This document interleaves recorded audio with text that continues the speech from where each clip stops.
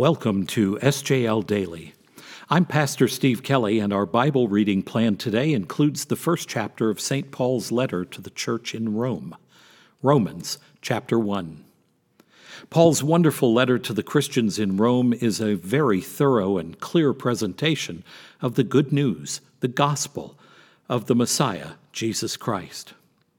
In verses 16 and 17 of this first chapter, Paul reveals the key purpose of this letter. He declares that he is not ashamed of the gospel, and he insists that it is God's power for salvation for everyone who believes in Jesus. Listen to those two verses, 16 and 17, from Romans chapter 1.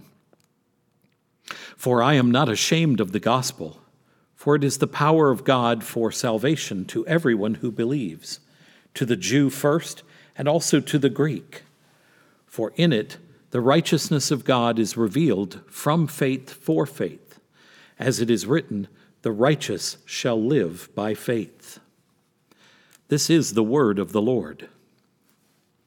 Paul then launches into a detailed explanation of why God is right to condemn humanity.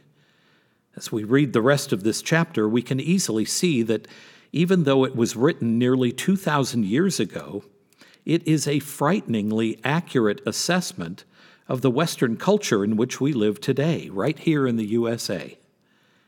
So many people around us ask, why do I need salvation? What do I need to be saved from? Paul describes a downward spiral for the unrighteous, and it includes all of us by our very nature. It begins when we refuse to see when we refuse to see in creation what God has made knowable about himself by what he has made. He is a God of beauty and color, a God of detail and interplay, a God of laws and organization, a God of the spectacular, the unbelievable, and the unfathomable, and he is a God of great joy. But sinful humans do not want to see him in his creation, and many of them do not want others to see him either. And having rejected God as the creator, many then go on to refuse to recognize him as our provider too. Instead, we congratulate ourselves for our wisdom in seeing the world without God. As we become more and more foolish, we are unable to understand even the most basic truths of the universe because we have eliminated the possibility that God is the source of it all. Eventually, we begin to worship what God has created instead of worshiping the Creator himself. Why else would those who refuse to even accept that God exists be so concerned about the earth that he has so wonderfully and fearfully made? So, what's a Christian to do? Well, our loving God and Father had St. Paul write down exactly what we are to do. It's not going to be easy, and many of us will undoubtedly shirk from the duty, but we return to verses 16 and 17.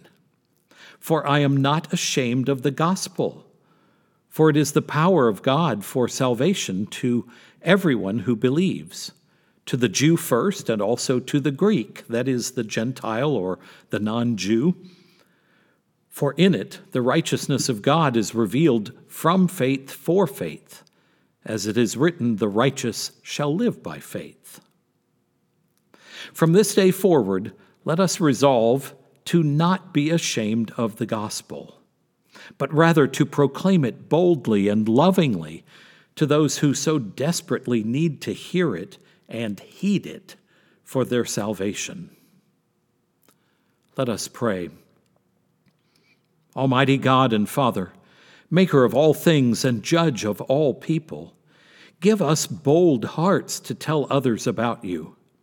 Send your Holy Spirit among us, that we would have the words we need to help open the eyes of those who are blind to the evidence all around them, and open our eyes, too, to see your creative hand in all that we have and all that we are given each and every day. This we pray through Jesus Christ, our Messiah and our Savior. Amen.